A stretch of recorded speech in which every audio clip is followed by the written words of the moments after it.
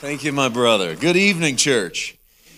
Good to see you tonight. Good to be back. Thank you, Jamie, for the intro. It humbles me to even be mentioned with some of those other guys and to know that we're making a difference and helping feed you a little bit. That blesses my heart.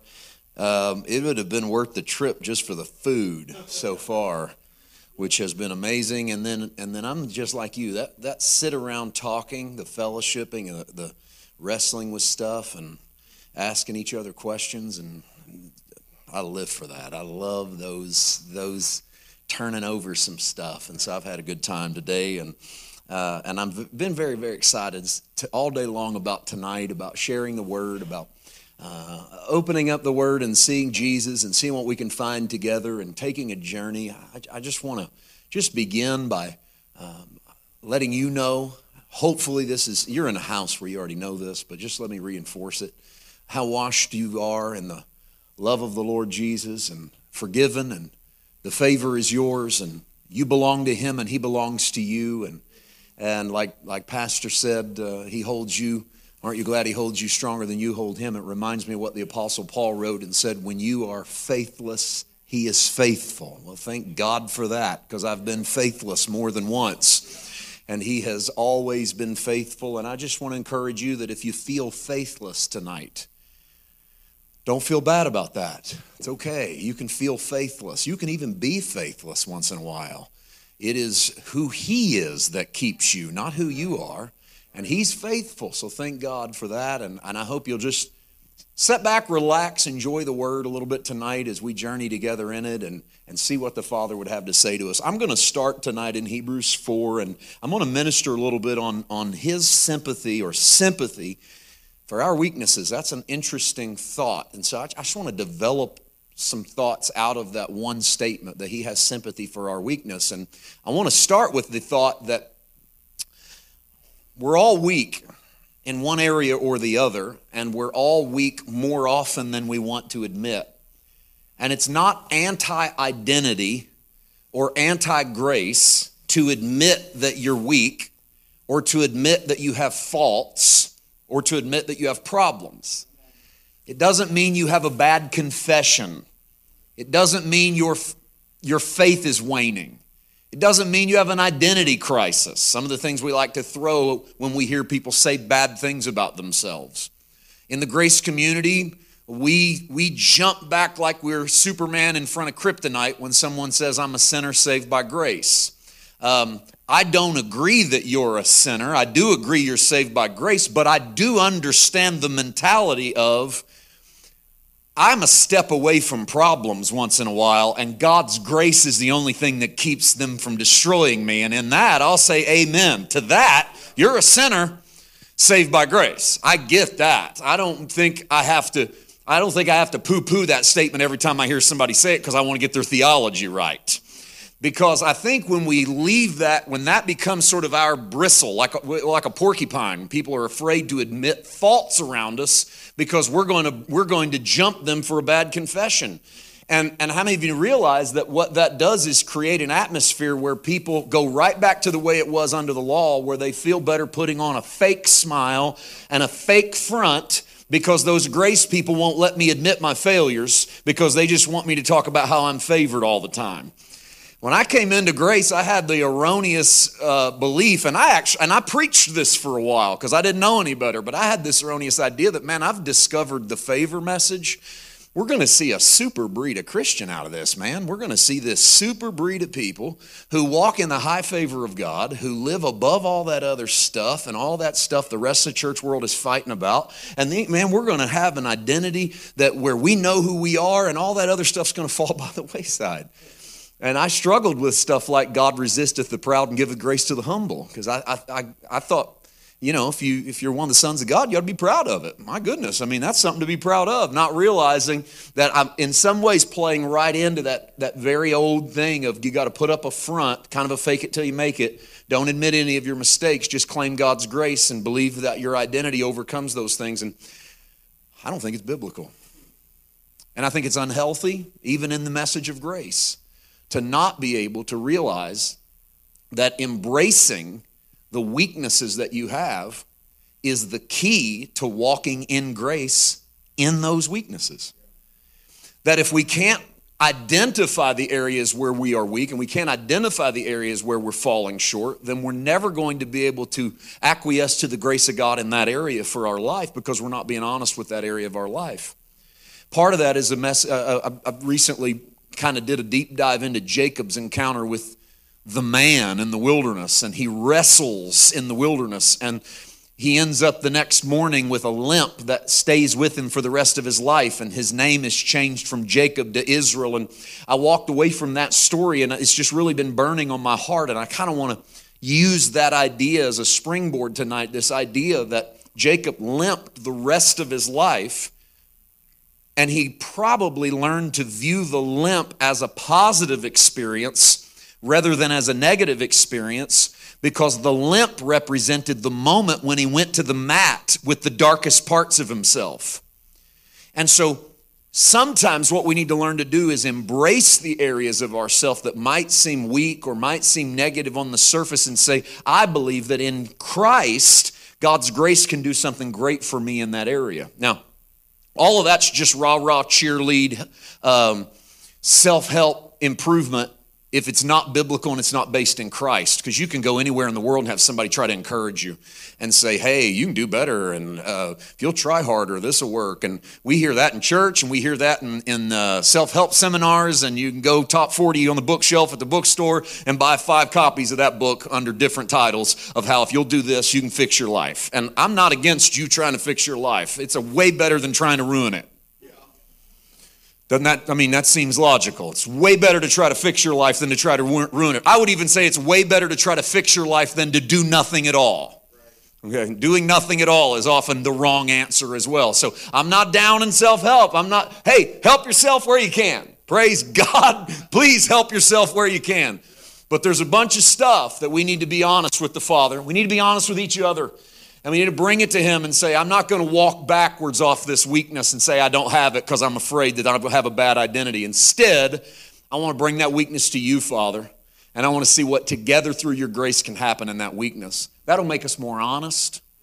And when you're more honest, you don't have to cover up the lie, and you don't have to defend the lie, and you don't have to be the lie in front of other people. And man, that's the worst part of the lie, by the way. The worst part of the lie is not just that you have to remember to tell it over and over again. The truth would have been easier.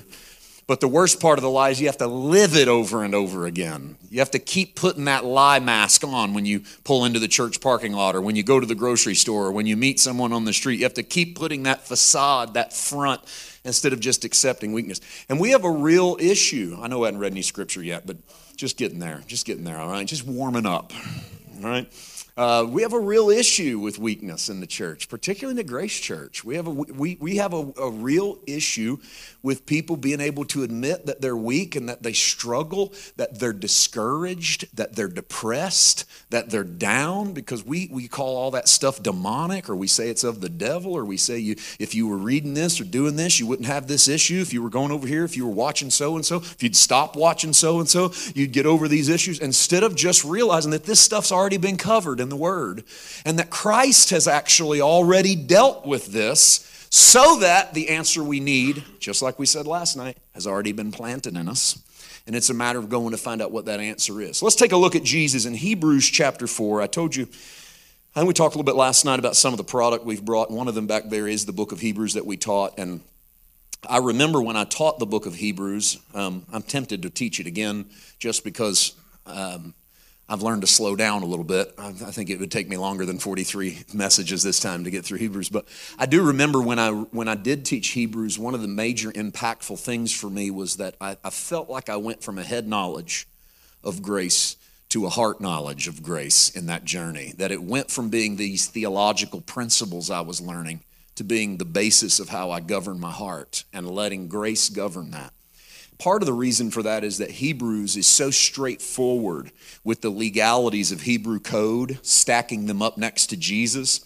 And all the stuff we've ever done in religion sort of ends up on the left column of here's the good way to be religious.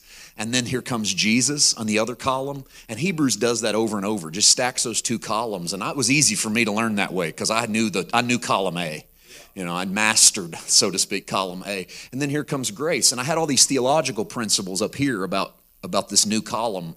The book of Hebrews helped me to just make that divorce final between those two columns and just to embrace. Now, part of it, though, is because the book of Hebrews makes Jesus human in a way that is unheralded. When you really dig into the meat of this book, it's showing you the human side of Jesus that I have found, quite frankly, a lot of unbelievers can get a little uncomfortable with, the human side of Jesus.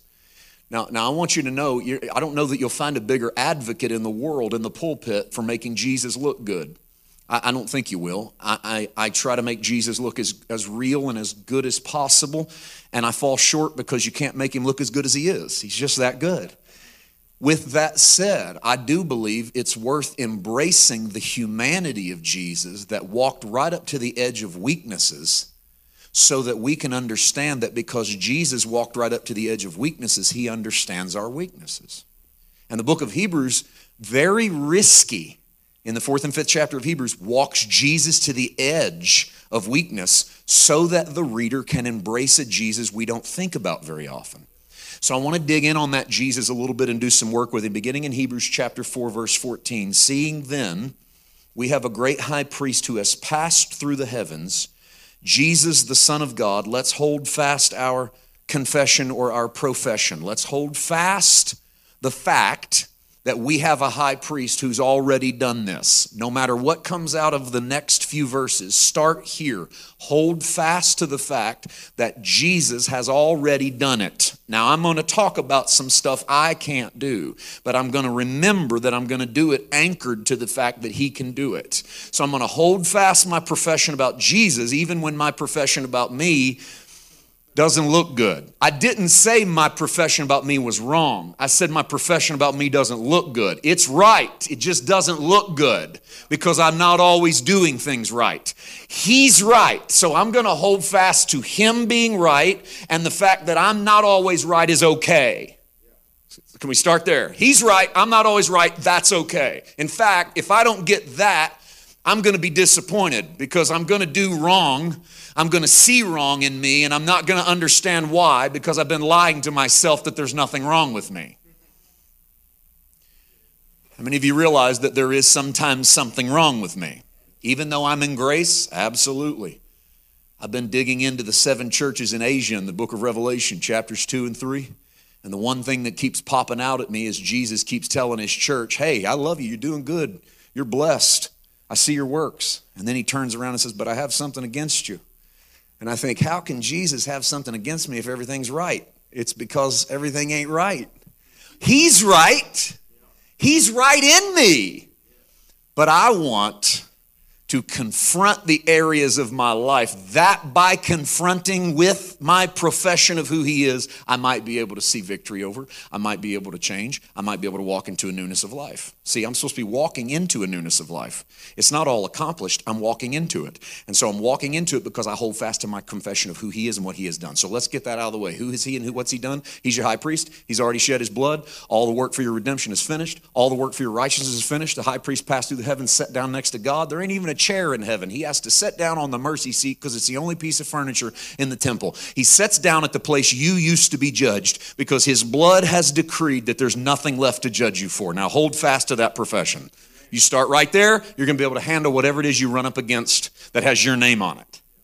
All right, so Christ is the answer to that. With that solved, we go to 15. We do not have a high priest who cannot sympathize with our weaknesses, but was in all points tempted as we are, yet without sin. Look at that. We have weaknesses. The fact that we do not have a high priest who cannot be sympathetic to our weaknesses, the fact that that verse exists in my Bible tells me that the author of Hebrews thought his audience would not have a problem admitting that they have weaknesses. And the fact that I have weaknesses means I need someone who has experienced what I'm weak in, and he is. Look at this. He was tempted in all points as I am, yet without sin. Let us therefore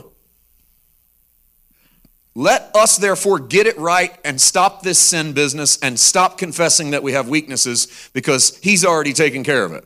But we know that's not what it says. Let us therefore, when you see a therefore, you need to know what it's there for. What's this therefore there for?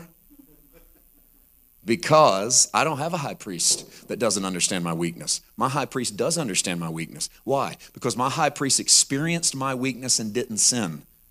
Therefore, since I have a weakness, but I also have a high priest, I get to come boldly to the throne of grace so that I may obtain mercy and find grace to help when? In time of need. So if you deny you have need, Hebrews 4:16 is no longer effective for you. So if you want to live in a Christian environment where you don't have any weaknesses and you don't have any needs because you're a grace kid, well, then you don't need the profession that you have a high priest who's already passed through the heavens and done it all on your behalf. In other words, you don't even really need God's grace to do anything in your life because you don't have any weaknesses that grace need to kick in on.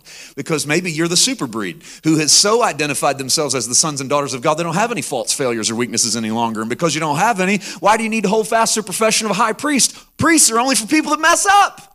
I don't mess up because I'm one of the sons of God. Therefore, I don't need a high priest. I don't need to hold fast to any kind of profession. I think we need to stop lying to ourselves and calling it grace.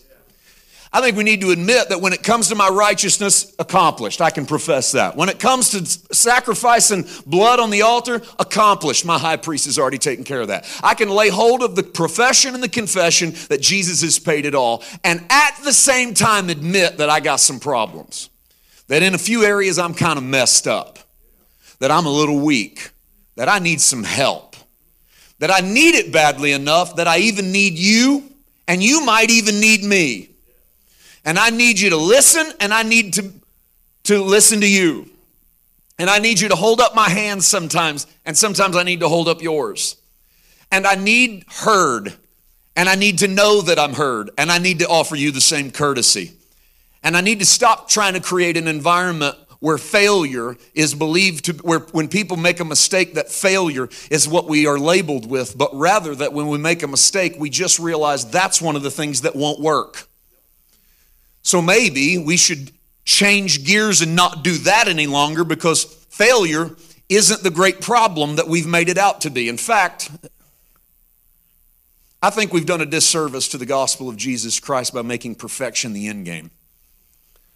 I think we sold a bill of goods to people that said what we're supposed to be doing is coming to Jesus because the ultimate aim is that you never sin anymore and that you don't mess up any longer and that you don't have any mental issues and you don't have any psychological issues, you don't have any emotional issues, you don't have any physical issues because the closer you get to Jesus, all that stuff's going to go away. You don't need Hebrews 4.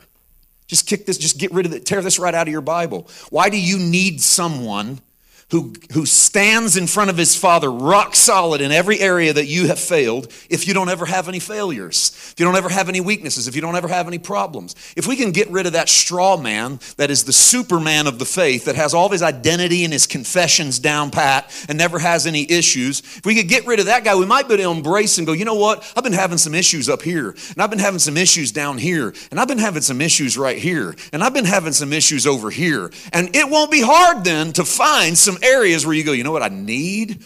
I need to see it in Jesus so I can start to see it in me. And I need to admit that there are some areas of weakness in my life, because what this text tells me is that if we deny these weaknesses and we deny that we have a season of need, then we deny a very important part of being human. Why did Jesus need to become a man? Couldn't God have just decreed salvation as an authoritative act of heaven? I mean, we always say God can do whatever God wants to do. God wants to heal you, God will heal you. God wants to raise you up, God will raise you up. Then why in the world couldn't God just say, you know how we're going to take care of this sin business? Just like that. Boom. Taken care of. Righteous, redeemed, forgiven, identity. Boom, all of it. Now, we come up with a lot of really well-crafted, very well thought out, very well argumented, and not necessarily wrong arguments for why God became a man and died on the cross for our sins. And they're all, I think they're right. I think because I don't think there's one answer. I think there's a bunch of answers. There's not time to go through, okay, here's another reason here. But here's a crucial reason why it had to happen. And it happened, it's brought out at Calvary when Jesus hangs on the cross and says, Father, forgive them. They know not what they do. And the longer I've journeyed in ministry, the more my mantra of how to read the Bible is becoming, Father, forgive them. They know not what they do. Now, can you stay with me here just for a second? This is a house where I feel like I can just really be comfortable, and I'm going to push push the envelope with you for just a second, all right? Because once again, I'm going to say what I said last night. I'm not trying to tell you how to think. I'm trying to give you ways to think, all right? So you can disagree with this. I don't want to make it sound like God doesn't know something, but I think in the cosmos, God found it absolutely essential that he was going to have to become a man to truly relate to how man feels about being a man. And he needed us to see him be that. And at Calvary, when Jesus says, Father, forgive them, they know not what they do, God has never said anything like that in the Old Testament. There's not a moment in the Old Testament where God goes, you know what? I'm going to forgive it because you guys are ignorant. Now, the New Testament elaborates on that. The Apostle Paul actually preaches that in the book of Acts. He goes, the times of this ignorance God once winked out, now commandeth all men everywhere to repent. We don't hear that kind of talk in the Old Testament. What happens in the New Testament that starts to make that shift? I believe that as God puts on an earth suit, becomes a man, because Jesus grew in grace and in knowledge with both God and man, which means that Jesus was, here's the risky part, Jesus was learning as he went, all right? Jesus was learning. Why? Because he allowed himself to be a man. Listen, if he wasn't learning as he went, he was a fake man. He wasn't a real man. He doesn't do you any good. He was lying in that situation. He's already got it figured out. He's down here acting like he's one of you, and the joke's on you because I already know what's up. I got all the answers. I don't need to learn anything. I've got this nailed. But that's not the Jesus we see. The Jesus we see is sometimes hesitant to talk. He's slow. I don't mean mentally slow. He functions through the world at half speed we would sometimes because he's taking that extra second to hear what Dad would say. I call that the doodling in the sand moment where Jesus reaches down and doodles when they're stoning the woman caught in the act of adultery because he's buying a little time to hear what Dad would have him to say in that situation. And man, isn't that genius? And wouldn't that help a couple times in your life if you had decided to doodle before you decided to type? Just a second of doodling would have been a good call right there. It would have saved a world of pain. Jesus tries to teach us that. Goes, it ain't easy being human. And so as he walks through this life and he encounters all that he encounters, he hangs between heaven and earth. His Father, forgive them. They know not what they do. And if you look at that through one lens, then you're going to say, well, what Jesus was saying is they're ignorant. They didn't know they was killing the Lord of glory. So he's not holding them responsible. I don't buy that. I just don't buy it. You can buy that. I don't buy that. Let me put some different bread on the table. I think what Jesus is hanging there saying is, Dad, it ain't easy being them. I've been one now for 33 years and felt, Father, it ain't easy being them. And I'm going to come out of the grave to be the best possible version. And if they'll believe on me, I'll move into them and they can move into me. That's the only way they're going to make it. And you know what? That helps me when I read Jesus. It helps me to watch Jesus navigate the earth, listening to his Father, doing what his Father does, walking right up to the edge of weakness. Now, what do I mean by that? See, because this text tells me that Jesus understands my weakness because he was tempted in all points I am. Here's all we ever focus on that. This is a shame. We'll go, Jesus was tempted in all points like we are, yet without sin. That means Jesus faced everything you did and he did it better than you. Well, that's real encouraging. So, I mean, what in the world are we quoting this for? He was tempted just like Jamie was tempted. Well, Jamie messes up, Jesus doesn't mess up. Well, praise God for that. You didn't even have to write that down. I'm pretty sure I could figure out that I don't do as good as Jesus does. That's not what the author of Hebrews is trying to remind his audience of. Like, hey, you cocky guys that think you got it all figured out. Jesus was tempted like you are, but he didn't sin. What'd you do the last time you were tempted? That's not the verse. The verse is saying, hey, you got a high priest who's standing in front of the Father, but it's not a high priest that doesn't know what you're going through. It's a high priest that went through what you're going through. The only difference is he didn't move outside of the target of his Father in those situations, and because of that, he understands what it means to go right up to the edge of weakness. How many of you remember in the New Testament, Jesus comes out of the Jordan River, the Bible says, and he went down into the desert to be tempted. He went down led by the Holy Spirit. There's a particularly important passage there. He went down into the desert led by the Holy Spirit to be tempted by the devil. And then he gets down into the wilderness, and at the end of 40 days and 40 nights of fasting, the devil shows up and tempts him. Now, how many, you don't have to raise your hand on this, but just this rhetorical question, but just answer this in your spirit. How many of you have read that? And when the temptations came out of what happened to Jesus in the wilderness, there's how many? 3? How many have you faced in your life? Is this your number? It's probably times 1,000 this, right? How many of you have read those three and went, well, gosh, I could have thought of a couple more he probably should have went through while he was down in there. He really wanted to show if he's got the strength to overcome the devil. You don't have to answer that. You don't have to answer if that's you. That's not me. I just made that up. That's not how I think. No, not at all. Not when I read the word. Truthfully, I have. I've read it and went, I wish he'd have faced this and this and this, because I'd kind of like to see what he would do on that one, because I've faced that, and that. That'd be a good idea to have some stuff to work with. So I've thought a lot about that. Now, part of it, I don't want to get in the weeds here too much, but I'm already in there, so let's chase it. Part of it is that Jesus faces sort of the archetypes of all temptation while he's in that wilderness. And so if you do a study of those three temptations, they are really at the core of almost every temptation you ever face. And that's why there's three of them. The other part of it is something I'm still wrestling with, but I'm going to experiment on it with you, all right? And that is this. Hebrews 4 says he was tempted in all points like as we are, yet without sin, because we don't have a high priest who's not sympathetic to our weaknesses. I think maybe the reason the three we know about in the Gospels, see what I said there? The three we know about are because those were the three areas where he was the weakest and the closest to failure. And God wanted to show you Jesus both figuratively and literally on the edge of falling off the earth. Remember where Satan takes him to a high ledge, offers him the kingdom? I think there's something happening there where Jesus is being tempted in the weakest possible areas of who he is. Because if you walk through those and watch how much easier it would have made his life to just do all of the things he was tempted to do in the wilderness. Everything from turn those stones to bread, to bowing down to receive the kingdoms of the earth, to casting himself off of that mountain. He can take care of a lot of problems. He can get what he wants with instantaneous results without working for it. Boy, that'd be nice. And when you know what's coming in your life, that's a temptation for Jesus, no doubt. He can receive the kingdoms of the earth without going to the cross, burial, resurrection, ascension, descension into the heart of man. I can still have the things of this earth.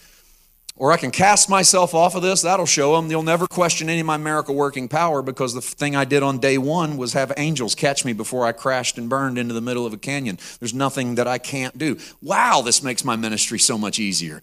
No, people are going to believe everything that I say and everything that I do. I just feel like what we're seeing in those areas are those moments where Jesus is at the hour of his maximum weakness. And he overcomes, and he does it with identity, and he does it with scripture, and he does it by knowing who he is and all of the things that you and I need to do. But it tells me that it doesn't mean that you are fallen and that you have that you are somehow out of his favor, that you somehow have been disqualified for faith, or that grace isn't at work with you. When you are taken up to the edge in your weaknesses, and I'm not just talking about temptation anymore, I'm talking about whatever area it is that you bring to the table tonight that is just not your best self. It's not your best moment.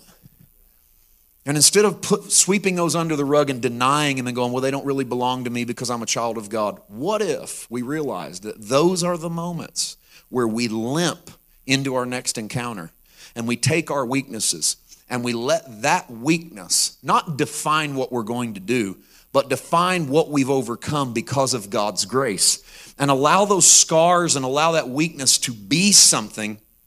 Because if perfection is what we're shooting for, perfection doesn't need grace. Okay? We need grace because we're imperfect people.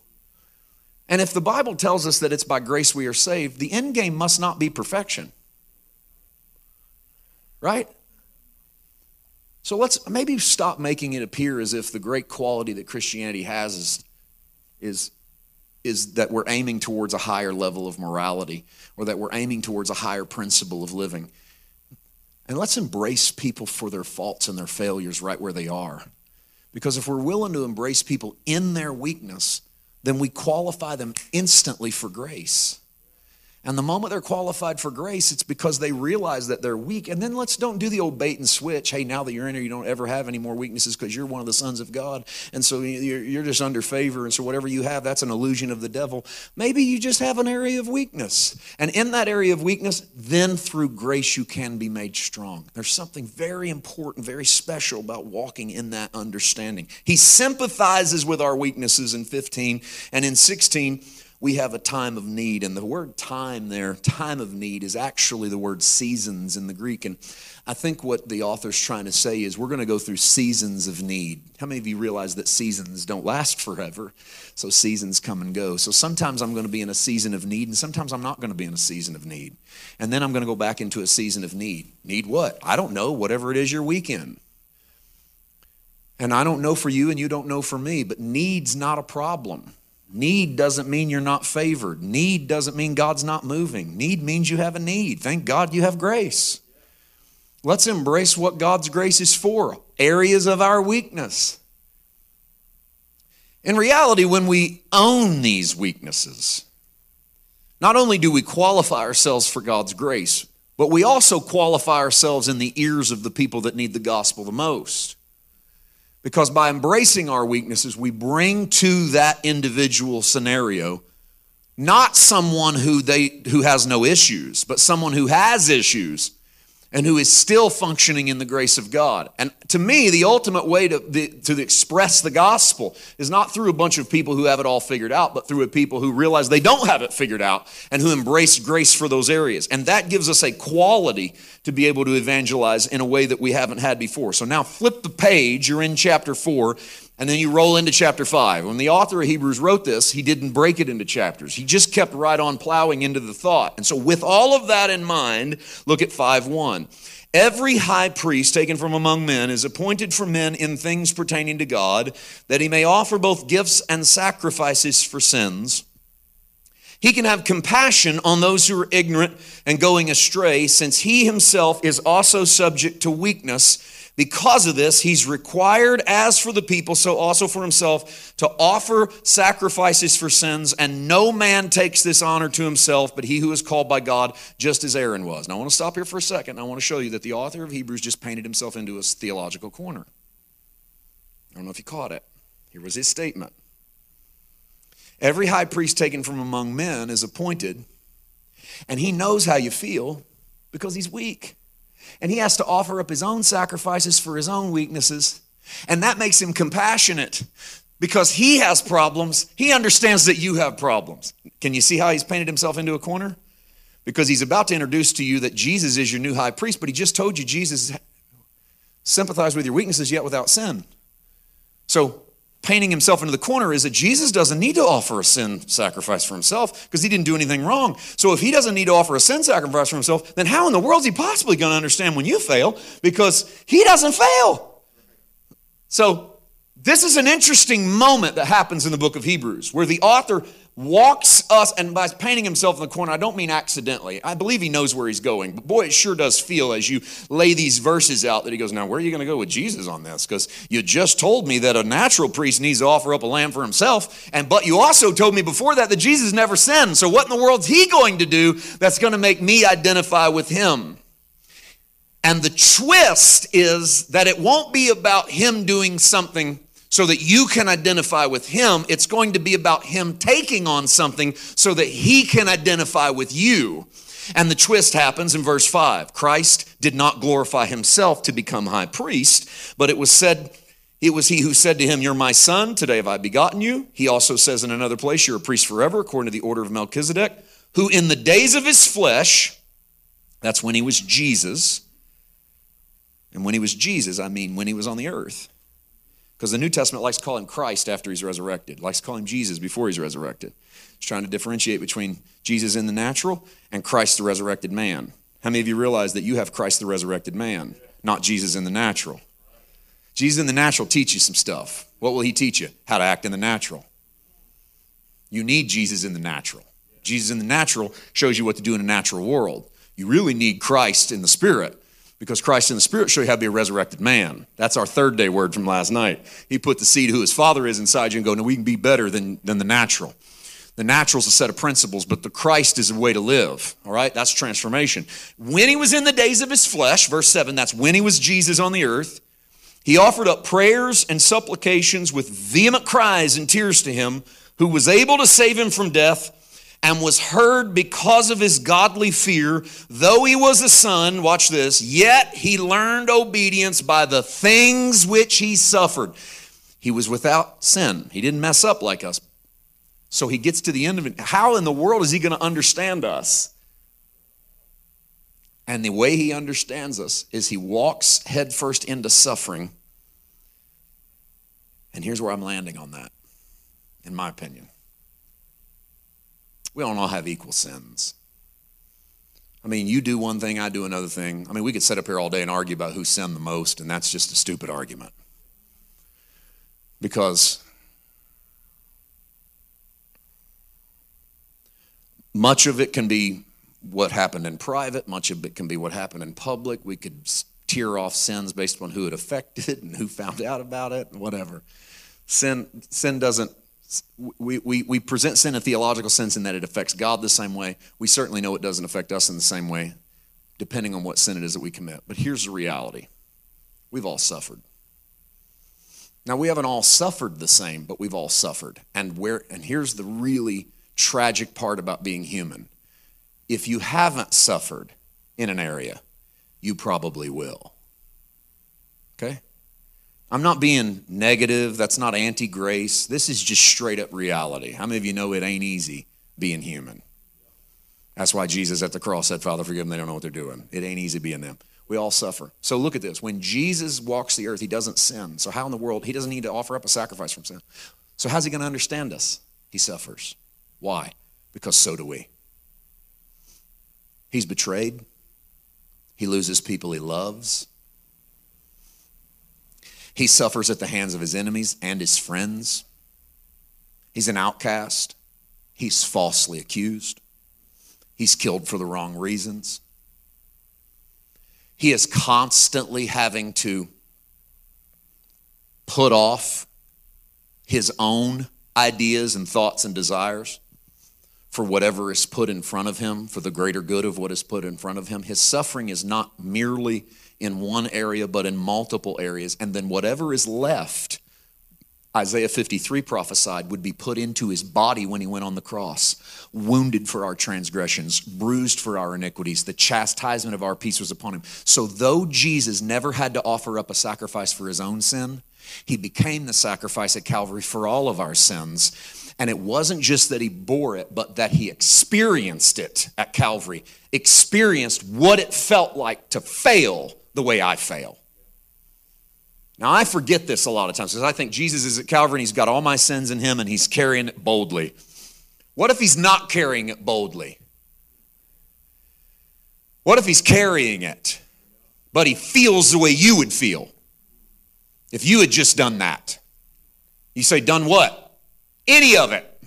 Remember what we were talking about earlier, that we could go around the room and go, my sin's worse than your sin. Okay, take all of them and shove them into Jesus and who he is. And not just the sin, but the consciousness of having done that. And then he hangs on Calvary. Because it doesn't do any good for him to just hang there. He has to suffer here so that he can suffer here. Because it doesn't mean anything if our sacrifice doesn't understand us. This was the fault of the law. I sin, I bring a lamb. I know that that's not good enough. It's just a lamb. The lamb didn't do anything wrong. Hebrews realized this, and later in the book he says, here was the problem with the sacrificial system. It didn't take away our sin consciousness. We still felt bad. Why did we feel bad? We killed the lamb. We were supposed to kill the lamb. I shouldn't feel bad after I kill the lamb. The law says if you kill the lamb, you receive forgiveness of sins. But I still feel bad. Why do I feel bad? We go, because that's the condemnation of the devil. No, it's not the condemnation of the devil. It's the condemnation of knowing that a lamb's not as good as you, and it's not worth you. So you kill a lamb, but who cares? It's just a lamb. You got by with it. You did something wrong, and guess who paid the price? That thing. Oh, well, big deal. You go, yeah, but it cost you money.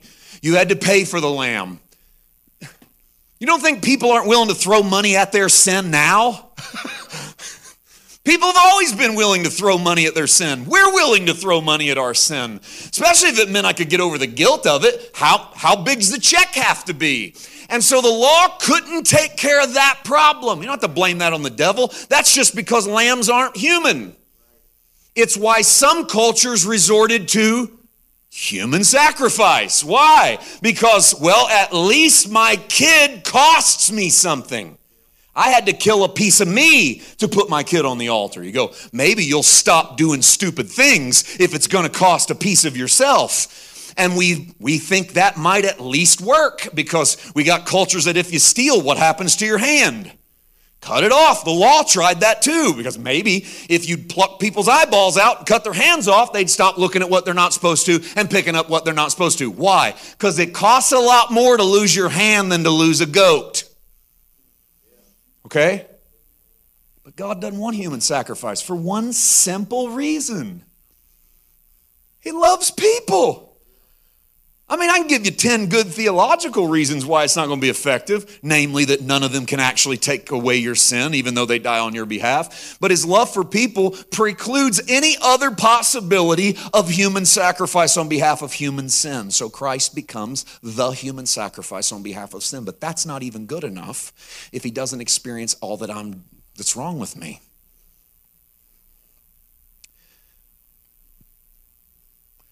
Historian Rene Girard has a theory that I want to share with you. And his theory is that perhaps we domesticated dogs and cats not because we loved them, but because we wanted to sacrifice them. Now, I'm not advocating animal sacrifice of your dogs and your cats, but stay with me for a moment. Do you know how hard it is to take a wolf or a mountain lion and make that wolf domesticated to live next to your bed at night? How safe do you feel on night number 1? Domesticating dog project. Experimental evening number 1. Tonight, we brought the wolf into our room. We are trying to make the wolf our new Fido. We want him to be our family pet. We figure it'll take a while, but we could do it. You know, this takes generations. And the reality is, to domesticate dogs and cats, we had to take them from wolves and mountain lions to make them chihuahuas. That's a jump, right? To get from a wolf to a chihuahua. That's going to take generations. In fact, that's going to take hundreds of years. You don't have that kind of time. Did you know if we were going to domesticate the wild and make them tame, we were going to have to do it as a concerted effort across generations. We were literally going to have to share notes with our grandkids. Here's what you need to do with the wolf on day 300 because this will be the wolf and this is the only way that we're going to bring him down. And so why bother? It's too hard to do. And so his theory was maybe we did it because we needed to sacrifice, and the most proper sacrifice is always something that we love because it means nothing to sacrifice something we don't. Well, when I heard that theory, my first thought was, that's kind of far-fetched. Probably not. But then I remembered the Torah. And in the Torah, on the night of the Passover, 4 days prior to the Passover, God said, take your choicest lamb, take your best looking one. The one that's the cute, snuggly, cuddly one, the one with no spots and blemishes, the ones your kids loved when they saw him. Take him and move him into your house on the 10th day of the month. And on the 14th day of the month, sacrifice him as an offering before the Lord and spread his blood on the doorpost and the doormantle. And when I see the blood, I will pass over you. And for a long time, I thought, what's the purpose of bringing him into the house for 4 days? Let me ask you. Go pick the most cuddly, beautiful lamb we've got, little Sally. Bring that lamb into the house. Let him sleep in your bed for the next 4 days. You talk to him, you feed him, you hug him, you kiss him, you love him. On the 4th day, we're going to kill him. You go, that's cruel. I think it was this understanding, is that it really only matters if we love it and it hurts to lay it down. So Christ became us. Experienced our weaknesses, felt our failures. And the more we believe that about Jesus, the more we lean onto his sacrifice for all of our stuff. Because we believe that maybe he identifies with my pain. He understands it. He was hurt. He was betrayed. He lost a loved one.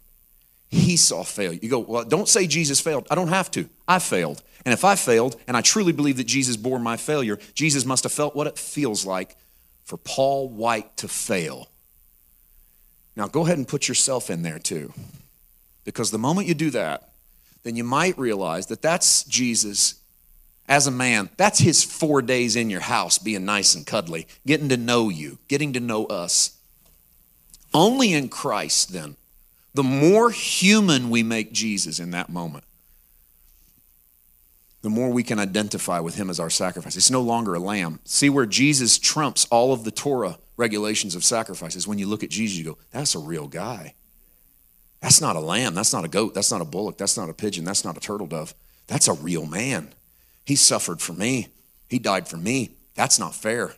Why would anybody take my sin? And then when we can accept that as, this is why Paul starts pitching the cross as an expression of love, not defeat.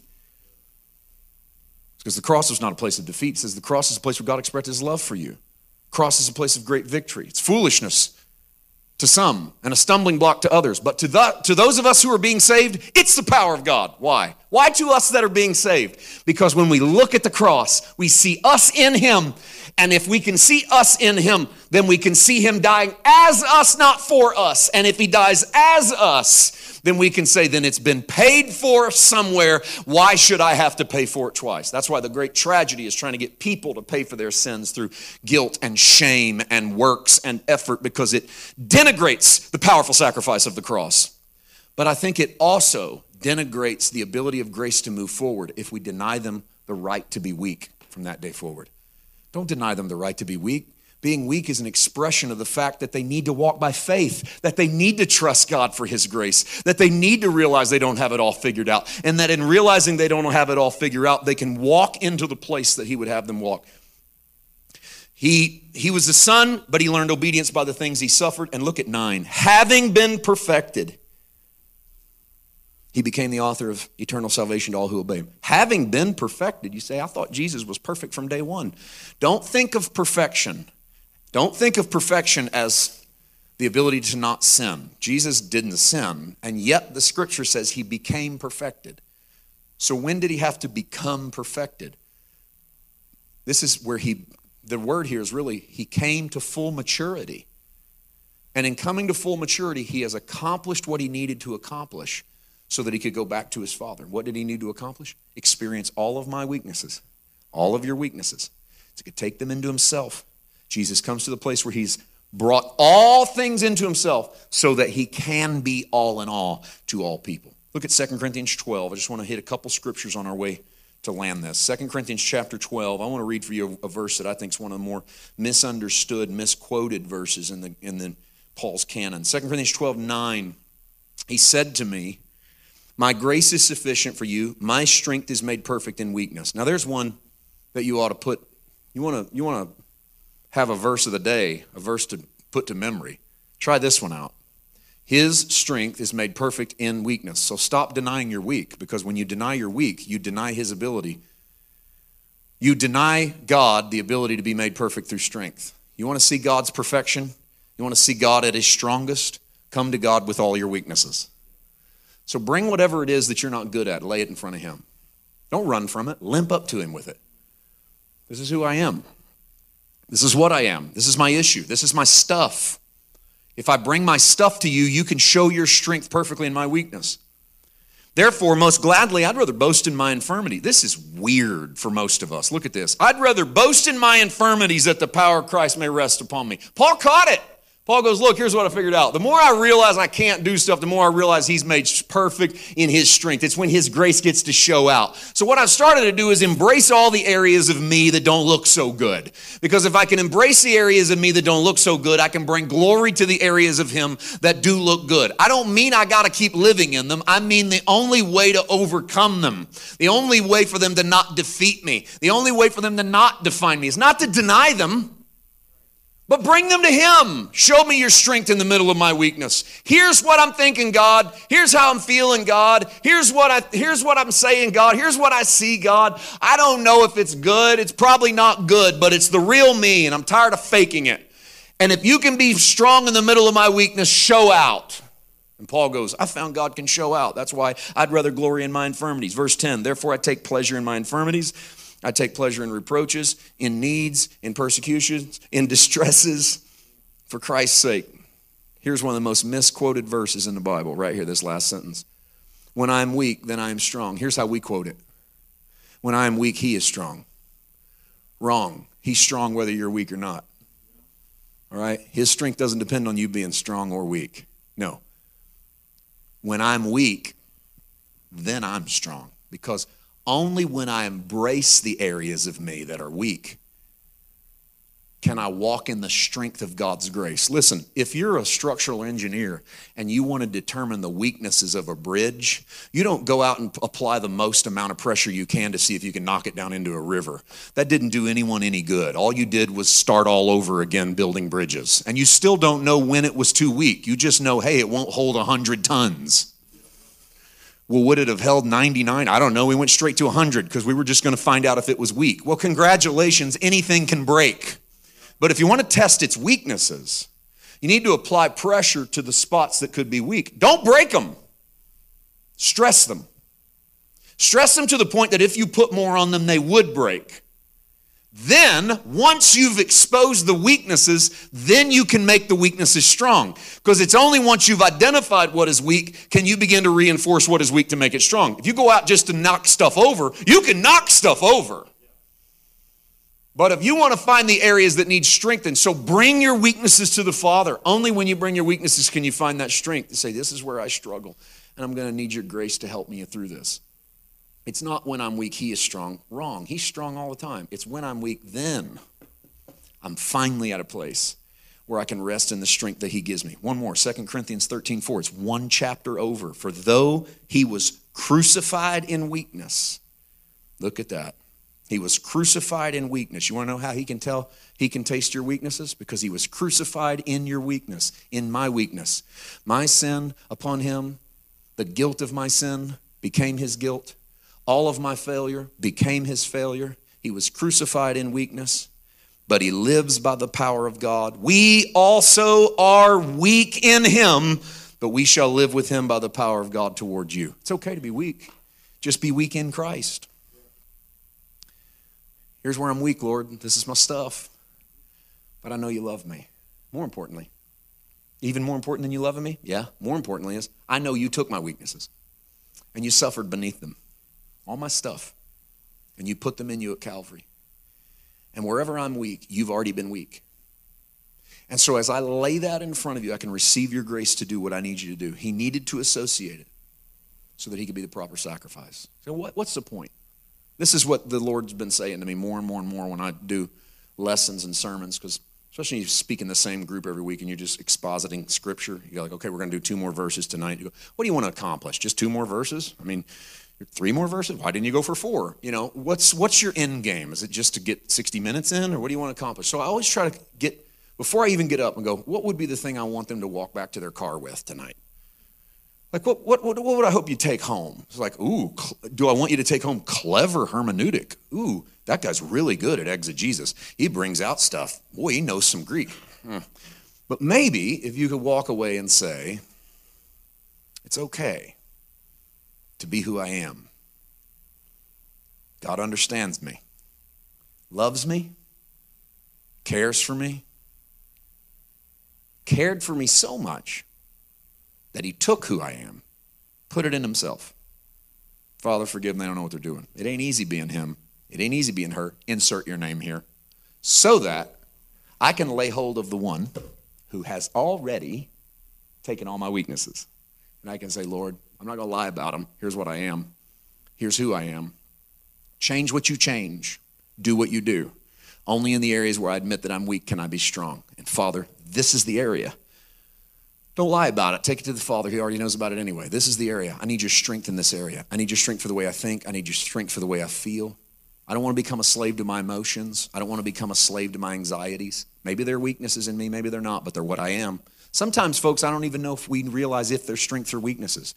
We're just denying that they're ours, and that needs to stop. We're denying. The only reason we deny that they're ours is because we're ashamed of it and we think it's weak.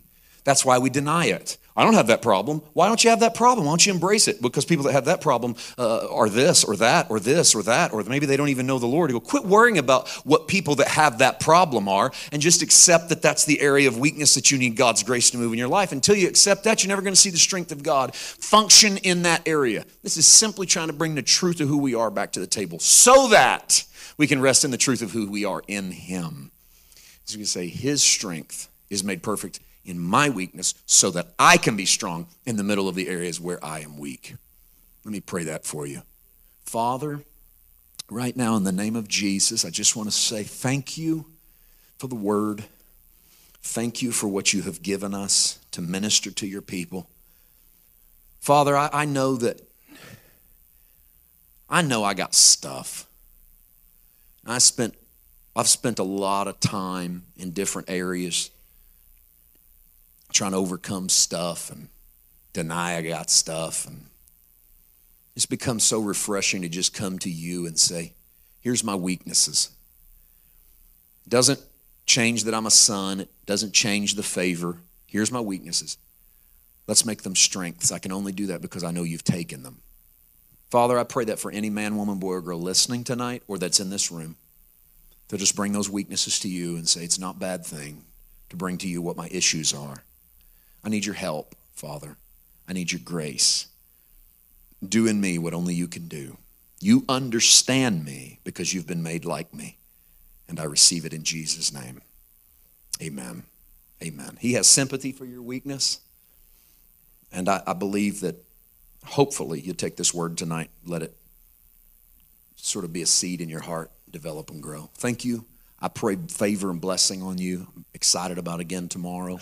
I do have some stuff back there. If you've got questions, just come see me. I'm not going to re-announce what it is, but we'll tell you what it is back there and how much it is. But thank you so much. Pray God's favor and blessing on you. Pastor Jamie. Thank you, man.